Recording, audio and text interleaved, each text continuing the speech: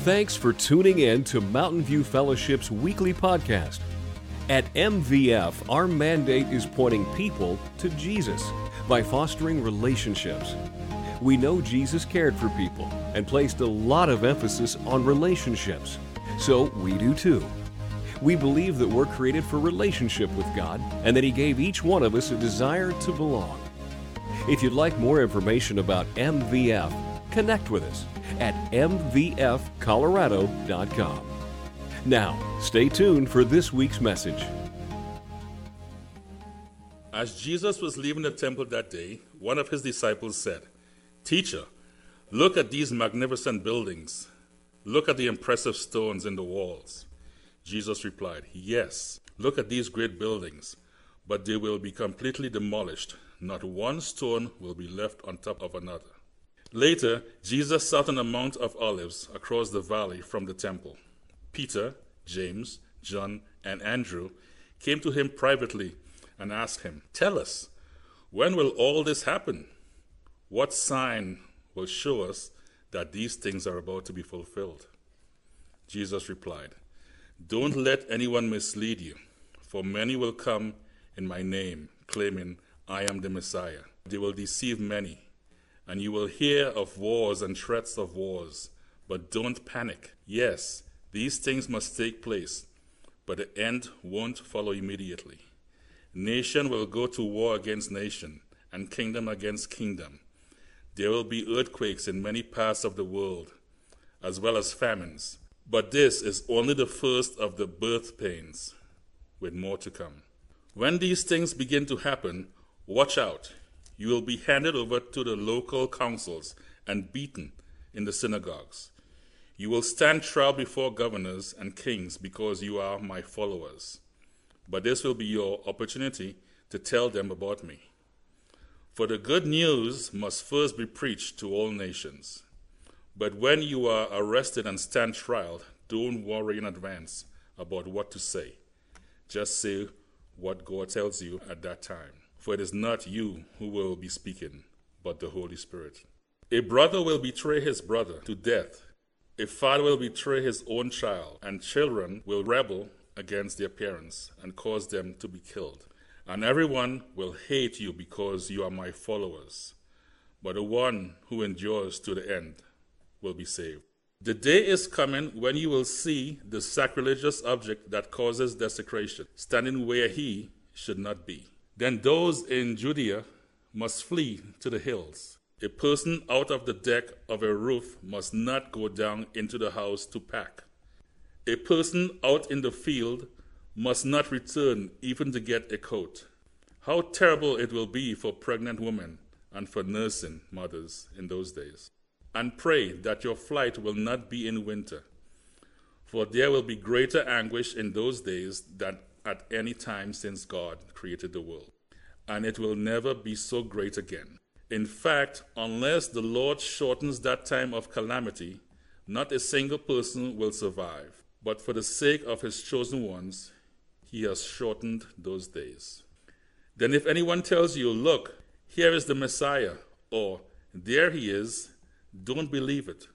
For false messiahs and false prophets will rise up and perform signs and wonders so as to deceive, if possible, even God's chosen ones.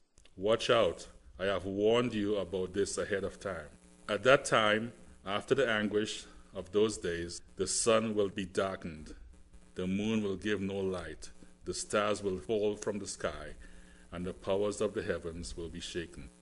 Then everyone will see the Son of Man coming on the clouds with great power and glory. And he will send out his angels to gather his chosen ones from all over the world, from the farthest ends of the earth and heaven. Now learn a lesson from the fig tree. When its branches bud and its leaves begin to sprout, you know that summer is near. In the same way, when you see all these things taking place, you can know that his return is very near, right at the door. I tell you the truth, this generation will not pass from the scene before all these things take place. Heaven and earth will disappear, but my words will never disappear. However, no one knows the day or hour when these things will happen, not even the angel in heaven or the Son himself. Only the Father knows. And since you don't know when that time will come, be on guard. Stay alert. The coming of the Son of Man can be illustrated by the story of a man going on a long trip. When he left home, he gave each of his slaves instructions about the work they were to do. And he told the gatekeeper to watch for his return. You too must keep watch, for you don't know when the master of the household will return, in the evening, at midnight, before dawn, or at daybreak. Don't let him find you sleeping when he arrives without warning. I say to you what I say to everyone, watch for him. Now remember, the Gospel of Mark is about the good news of Jesus Christ. That's verse 1 of chapter 1. And many times that good news is served up as a direct challenge to the good news of Rome. You have to understand that the nation of Rome had a good news as well. But Jesus has more authority than all the world leaders who have ever lived combined, and his kingdom is eternal. And I want to say to you as well this morning that he hates the false piety and farce of religion. And we saw that last week in chapter 12, because the Pharisees and the religious leaders are still among us today. And so we need to be on watch for things like ornate church buildings and fancy robes and sacred objects and superstitions, special reverential titles, pomp and ceremony. God is not pleased when people try to look conspicuously religious to impress other people. And we can even see evidences of this charade in eastern Colorado, actually. There are churches and religions that are built on man-made tradition and external piety rather than on Christ and his word. And the words of Jesus, pay attention, apply to us today. But these disciples, these four who came and talked to Jesus about this, just like many people today, still don't understand that the kingdom of Jesus is going to do away forever with religious trappings. Why? Because the kingdom of God is a kingdom of the heart. And we saw that all the way back in Mark chapter 4. If you remember the parable of the four soils. And I'll ask you again today, what kind of soil is your heart today? Is it good soil, ready to bring forth fruit for Jesus? We also saw it a few weeks ago in Mark chapter 7. I preached to you this passage that talked about what comes from inside of us is what makes us filthy before God. It's the sexually sinful desires, the hatred, the unforgiveness, the greed, the deceit. That's what makes us unclean before God. And so a beautiful church building or well-dressed people or ceremonies and rituals can do nothing to cure a sinful, stained heart. In fact, ironically, religion stands in the way of people getting right with God. Know this to be true. And so the temple that the disciples are looking at right now in this passage was not the original temple that was built by King Solomon. That temple had been destroyed in 586 by the Babylonians. And so what the disciples were looking at was the second temple, which was initially built by Zerubbabel and Ezra after the exile. So at the first century, you have this character on the scene named Herod the Great. The Romans had become the world superpower at that time, and they installed what are called client kings all over the empire. And Herod was just one of the client kings. He had power and authority. He was a king, but he gave himself the title Herod the Great. That should tell you something about him. And it should also tell you that in the day and age in which we live, narcissistic world leaders are nothing new, right? This has been going on a long time. And so he was the one who began this massive refurbishment and expansion project for the temple. Why was he doing this? Well, because he wanted to cozy up to the Jews, and this was his scheme to garner their loyalty. You see, if he could control the temple and the religious system, he could control the Jewish people. It was a brilliant scheme. And so you have this beautiful temple that had been built, and you have the disciples who are kind of being sucked into this a little bit because they're gushing about the greatness of the temple.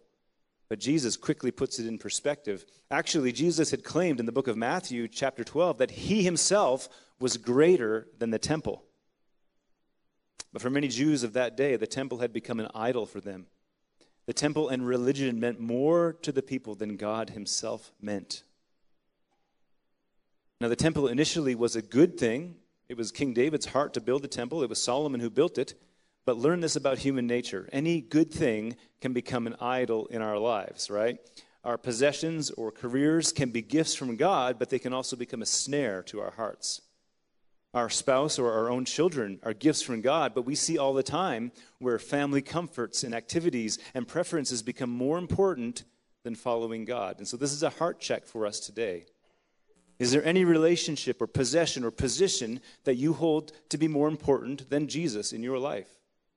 Any voice or influence that you're allowing to speak into your life stronger than God's commands? Because if there is, Jesus says, you cannot be my disciple. He must be supreme in your life with no competition. And so Jesus says in verse 2, not one stone of this temple will be left on top of another. And 40 years after Jesus said this, the Roman general Titus came upon Jerusalem and absolutely leveled the city, including the beloved temple, just as Jesus said would happen. Now, the temple had to be destroyed. God willed for that temple to be destroyed because it had become an idol. It was in the way of what Jesus wanted to do with his kingdom. The similar thing happened when Jesus was on the cross. You remember when Jesus was hanging on the cross and he uttered his last words, "It is finished." Do you know what happened at that moment? There was a great earthquake, and the veil in the temple, the curtain in the temple, was torn from top to bottom, indicating that the priestly system, the Jewish system of worship, had forever been done away with, and now all of humanity could have direct access and be reconciled to God. But the Jews still weren't getting that by this point in history, and so God had to have that temple destroyed so that they would learn God is not confined to a building. God is not confined to a system of religion.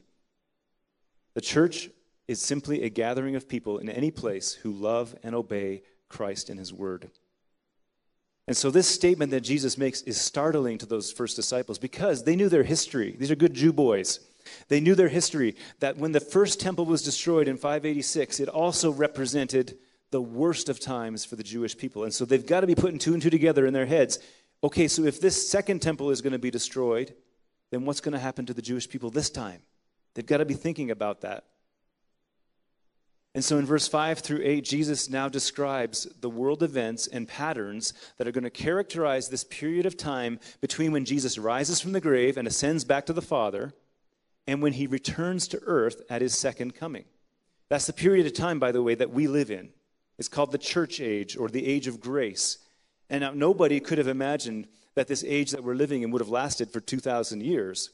In fact, all of the early followers of Christ, including the apostles, thought of the return of Christ as soon. And I'll use air quotes for that. They thought of it as soon. If you're a student of eschatology, which is just the study of last things in the Bible, you're going to realize that the word soon is one of the most perplexing and complicated theological words in all of the Scripture, because with God, 1,000 years is like a day, and a day is like 1,000 years. And so Jesus says, take heed, pay attention that no one deceives you. We are called to be wise and discerning. And I would say to us, we need to turn off the TV preachers and the YouTube videos about these matters and get into the Word of God for ourselves and read it for ourselves. Don't take someone else's opinion on these things. You need to do the time in the Word of God yourself. Because Jesus reminds us that before he returns the second time, there are going to be many wars and rumors of wars on the earth. And in times of national and international duress, many Christians throughout the ages have often assumed that the end of the age is near. But Jesus said that wars and rumors of wars are not signs of the end immediately. So today we hear rumblings of war in China and Ukraine and Russia, North Korea, Taiwan, and the Middle East. Wars and rumors of war are everywhere and have always been. And so Jesus' outlook on this age, the current age that we live in, was not that there would be some kind of gradual peace that would just get better and better on earth. Rather, that war is going to continue to be a feature of life on this broken earth until his return. We are to expect that in our lifetime, we are going to witness more wars, famines, earthquakes, all of those things. And by the way, speaking of famines, I want to say something to you about this new climate change religion that's going around. Maybe you've heard of it. You need to be reminded that God decreed in Genesis chapter 8 after the flood that as long as the earth endures, winter and planting and summer and harvest will never cease. We as humans cannot change the natural order of the seasons. They will always be. That's not to say that we shouldn't take better care of our planet. It's to say that we should not have to bow down to the God of this age, including politicians and big tech that are shaming us and forcing us into adopt every so-called green technology that comes along without allowing any critical thinking to enter the conversation. Weather and climate patterns have always been cyclical, even in Bible times. So don't get sucked into the current paranoia. Be wise. because these are the beginning of sorrows. Jesus said that these kind of calamities are not specific signs of the end, but literally the beginning of labor pains. The idea is that indeed they will eventually give birth to a new age, including the tribulation period and the 1,000-year reign of Christ on earth. And so if you take that birth pains metaphor and draw it to its logical conclusion, then as the day of Christ approaches, we're going to see an increase in these global geopolitical events and natural disasters, just like labor pains increase before birth. They're going to become more intense and closer together. In verse 9 to 13, in addition, Jesus told his disciples to be prepared for the persecution that would come before the end. And again, the persecution was not a sign that the end was coming soon, but simply should be expected.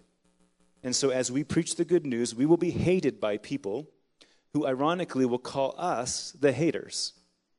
The Bible says that the good news is the stench of death to those who are perishing. Now, we don't want to be personally offensive in presenting the gospel. We don't need to go around holding up signs and being that kind of people. That's not what God has called us to. But just know this, the simple gospel all by itself is offensive because it tells people they must turn and repent of their sinful ways and put their trust in Jesus Christ for the forgiveness of sins. And that all by itself is offensive and will cause people to hate us. Now in verse 10, Jesus says this gospel must be preached to all the nations. Before the end comes, the gospel must get out into the whole world. Now, to the exact extent that it must go to the whole world, we don't know. But we do know that through internet and radio and through missionary activity, the gospel has indeed gone into all the world.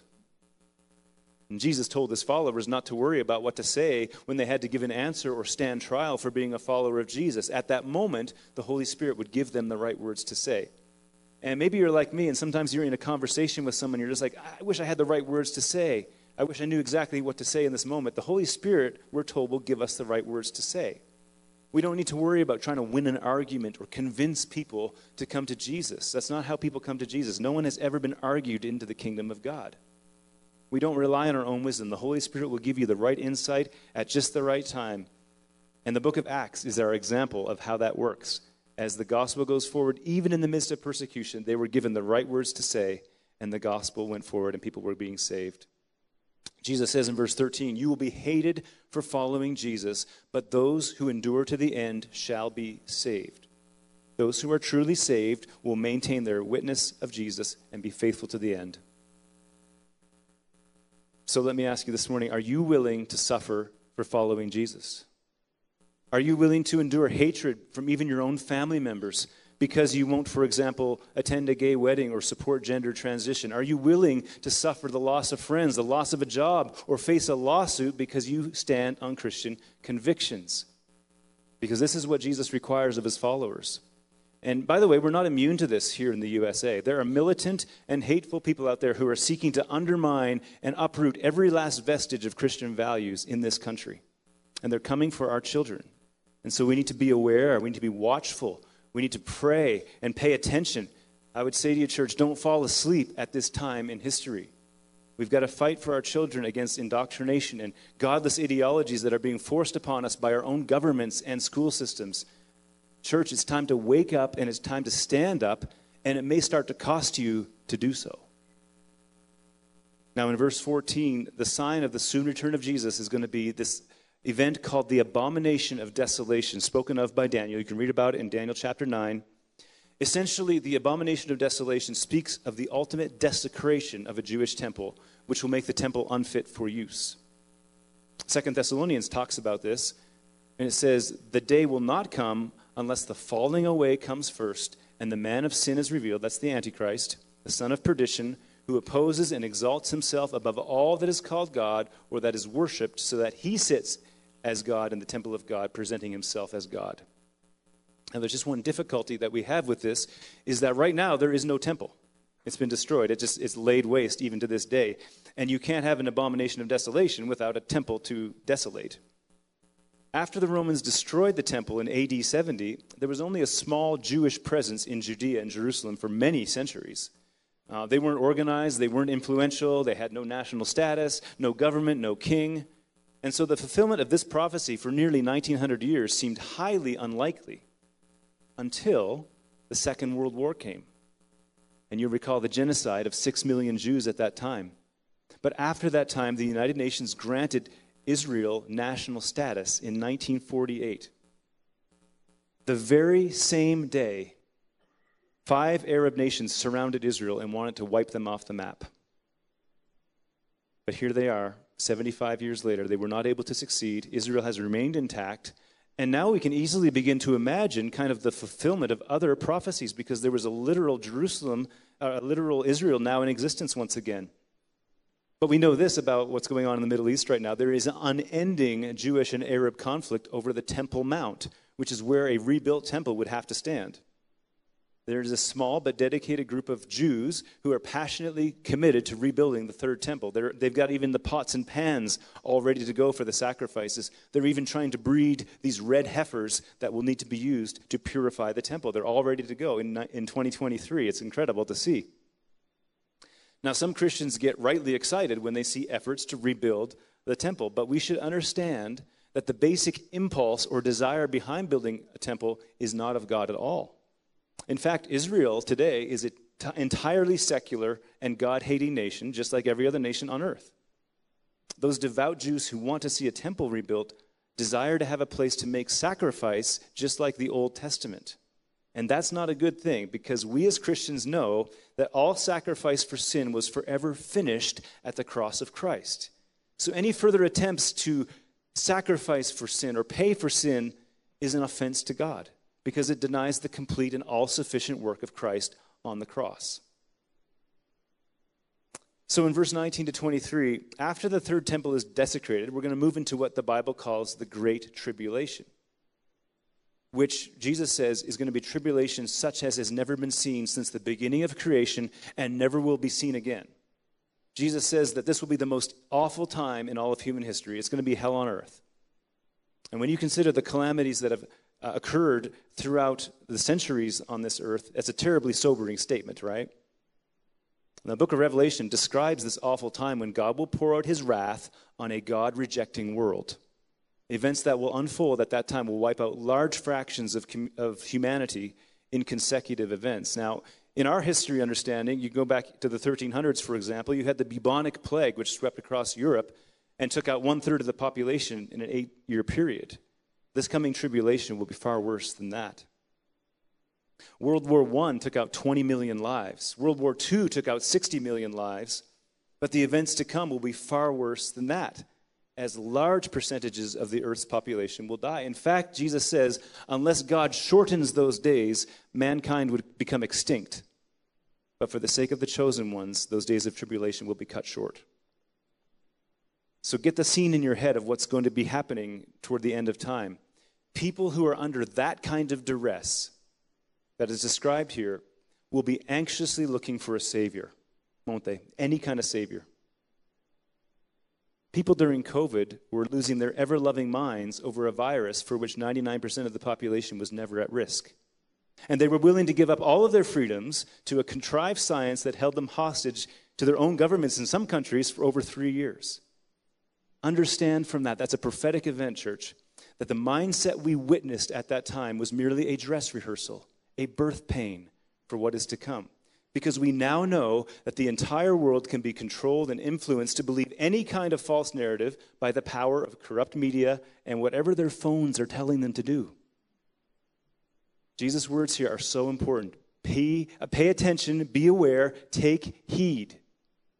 Because at this time, it says in verse 21, then if anyone says to you, look, here's the Christ over here, or look, he's over there, do not believe it. No Christian should ever be deceived about the nature of Jesus' second coming. And that's why you need to know your Bible. That's why God gave it to us. We don't have any excuse for being deceived. We need to read this and understand it. It's right at our fingertips.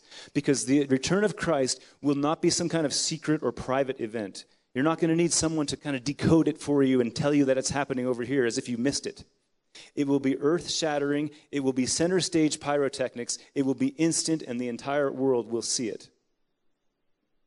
Now, among Christians all throughout history, during traumatic events, there's always been a heightened interest in the return of Jesus. In fact, Google reported a 20% increase in searches about the end times in 2020 when COVID restrictions started kicking in. Pretty interesting, huh?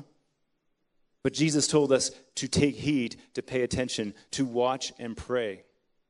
And he has reasons why he wants us to take heed, to be full of anticipation, to be ready for his soon return. I'm going to give you 4 reasons why he wants us to be ready. Number 1, because God made certain that a large percentage of the New Testament was written to tell us about events to come. Though we don't know the day or the hour, we can discern the changing of the seasons. And these prophecies are not here for us to ignore as if to say, you know what, Mark 13 is kind of hard to understand. We just don't really need to talk about that. We'll just do other stuff. He gave us his word so that we can know about things to come. Secondly, being ready has a purifying effect on our lives.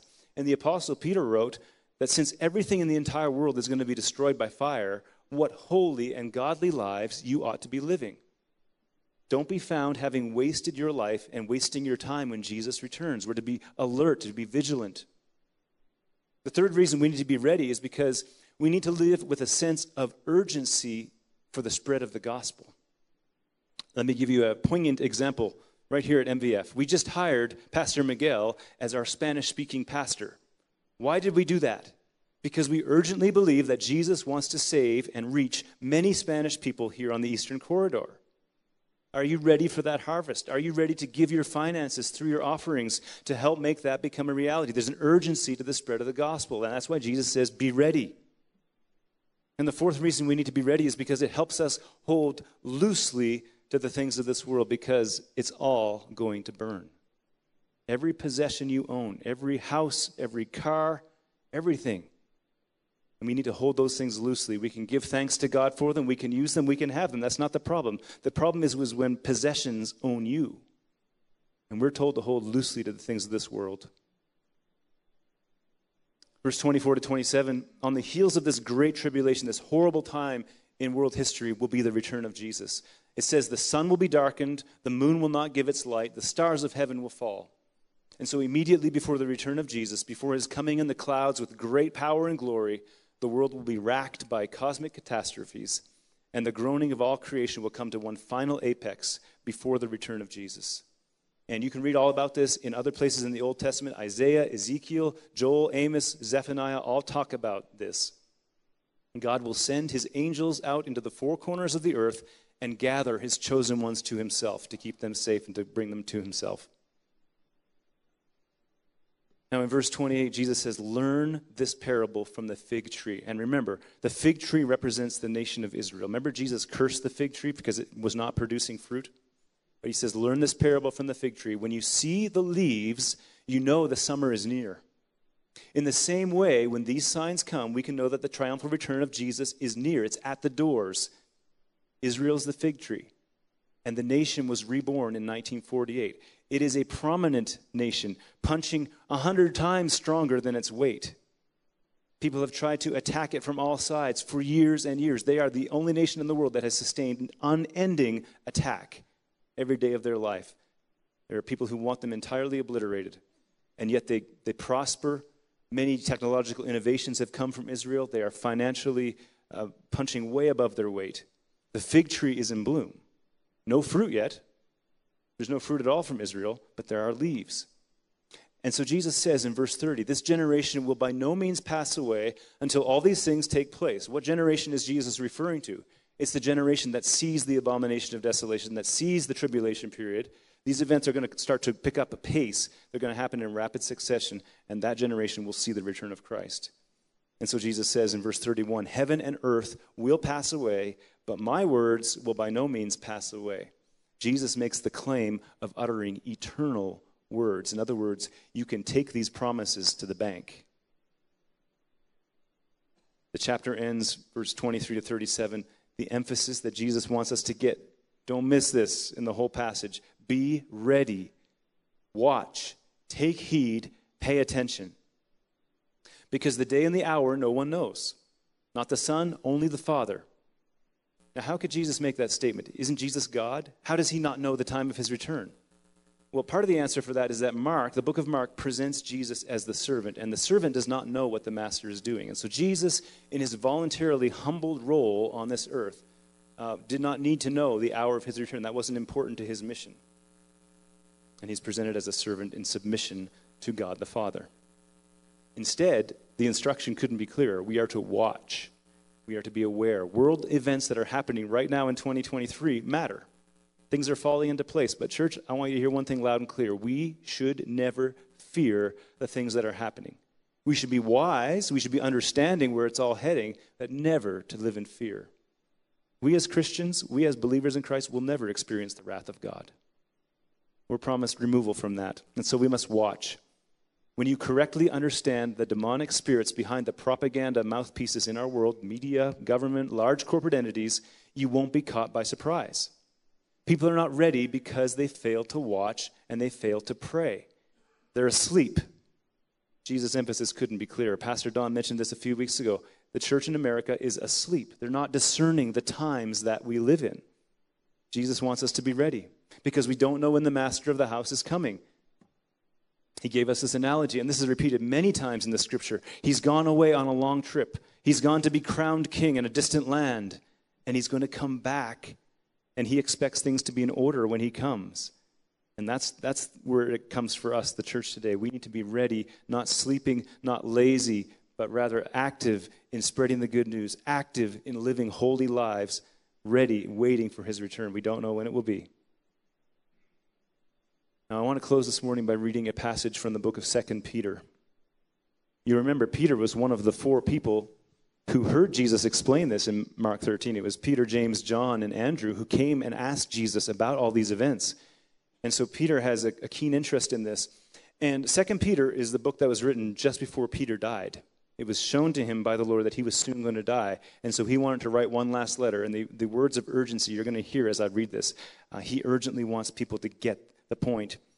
He says, "This is my second letter to you, dear friends, and in both of them I've tried to stimulate your wholesome thinking and refresh your memory. I want you to remember what the holy prophets said long ago and what our Lord and Savior commanded through your apostles.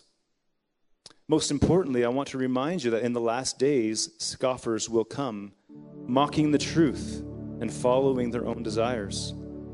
They will say, 'What happened to the promise that Jesus is coming again?' From before the times of our ancestors, everything has remained the same since the world was first created. They deliberately forget that God made the heavens by the word of his command, and he brought the earth out of the water and surrounded it with water. Then he used the water to destroy the ancient world with a mighty flood. And by the same word, the present heavens and earth have been stored up for fire. They are being kept for the day of judgment when ungodly people will be destroyed.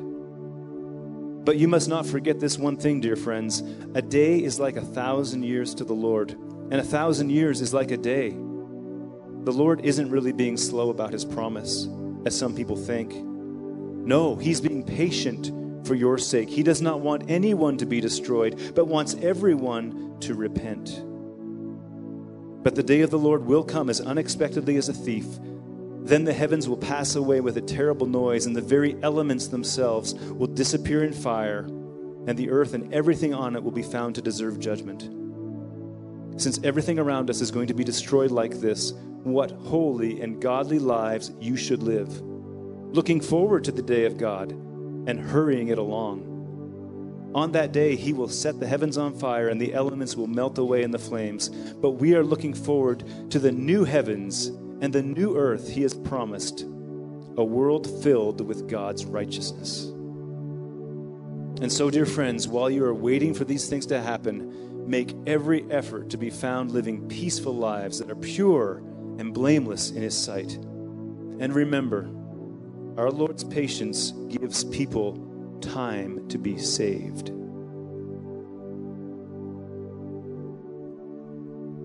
Why has Jesus not returned yet? How much worse can it get? Have you ever wondered that? Like, what's it going to take that we're finally going to see Jesus return? There's only one reason. He is giving more people time to respond to the gospel in his great mercy. How merciful our God must be. 2,000 years of people with their foolishness and their sin. And he's putting it off just a little bit longer, so that one more person can be saved. Understand the image of the Old Testament ark. The Ark of Noah is a figure, it's a prefigure of the end of time. Noah preached for 120 years that judgment was coming and that the people needed to get into the boat to be saved. And you know what? Only Noah and his family went into the boat. that sets us up for understanding the end of time. We are called to invite people to get into the ark. What's the ark now? The ark is Jesus. It's his death, burial, resurrection, his death on the cross. We're told to get into Christ because judgment is coming. This earth as we know it is going to be entirely destroyed. And again, that should not lead us to fear. It should motivate us because we have a lot of unfinished business on this earth as the church. We need to be living holy lives. We need to get serious about our faith. We need to be sharing the gospel with people every chance we get to broadcast the truth. It's kind of like a lighthouse, just shines the light, protecting all who see it. Now, some of you here this morning really don't have any frame of reference for what I've talked about this morning because you don't know Jesus. But I want to tell you this morning, there is a God in heaven, and he sent his son 2,000 years ago to come to this earth and pay the penalty for your sin and my sin. We're all sinners. And what that means is that we've become enemies of God by our actions. We cannot be with him forever. He cannot have sin in his presence. And so the default situation is that we all sit under the judgment of God, the wrath of God. But because he loves us so much as well, he wanted to make a way for us to be saved. And so Jesus comes and sheds his own blood on the cross for us. You see, it should have been me on the cross, and it should have been you on the cross paying for your own sins, but Jesus did it for us. And he says anyone who believes in him, his death, burial, and resurrection will receive the forgiveness of sins and the gift of eternal life. And that's on offer to everybody today. There's nobody that's excluded. Every person in this room now has no excuse for not being with Jesus forever and ever. So what about those of you who do know Jesus, who are saved? Are you living for him? Are you excited for his return? You know, the early church talked about the return of Christ all the time. It was in their songs. It was what they greeted each other with. They reminded each other all the time that Jesus is soon coming, and we need to be ready. We need to be vigilant. We need to be giving of our resources. Some of you need to seriously think about how much money you have in the bank right now, and that it needs to be sown into God's kingdom, because when you do that, you actually send it on ahead. You send it into heaven. The Bible says where your treasure is, there your heart will also be. Are you living on mission? Are you ready? Are you expecting his return? It's to be the perspective of every Christian in every generation. We don't know how long. Could Jesus return in 5 years? I think so. Could he return in 50? Possibly. 500? We don't know. That's not the point. It's never been the point. It's for us to discern and live holy lives. And something else it does for us is it enhances our worship. To be reminded that Jesus is coming in the clouds with great glory should be the greatest hope of our lives, to see our Savior face to face and to know that we're on his team. We'll be safe. And it should draw worship from our hearts. And so we're going to spend some time doing just that this morning. I want to invite you to engage as we close this morning with some songs of worship. I'm not even going to explain them to you because the words should speak for themselves. This is our offering to God this morning.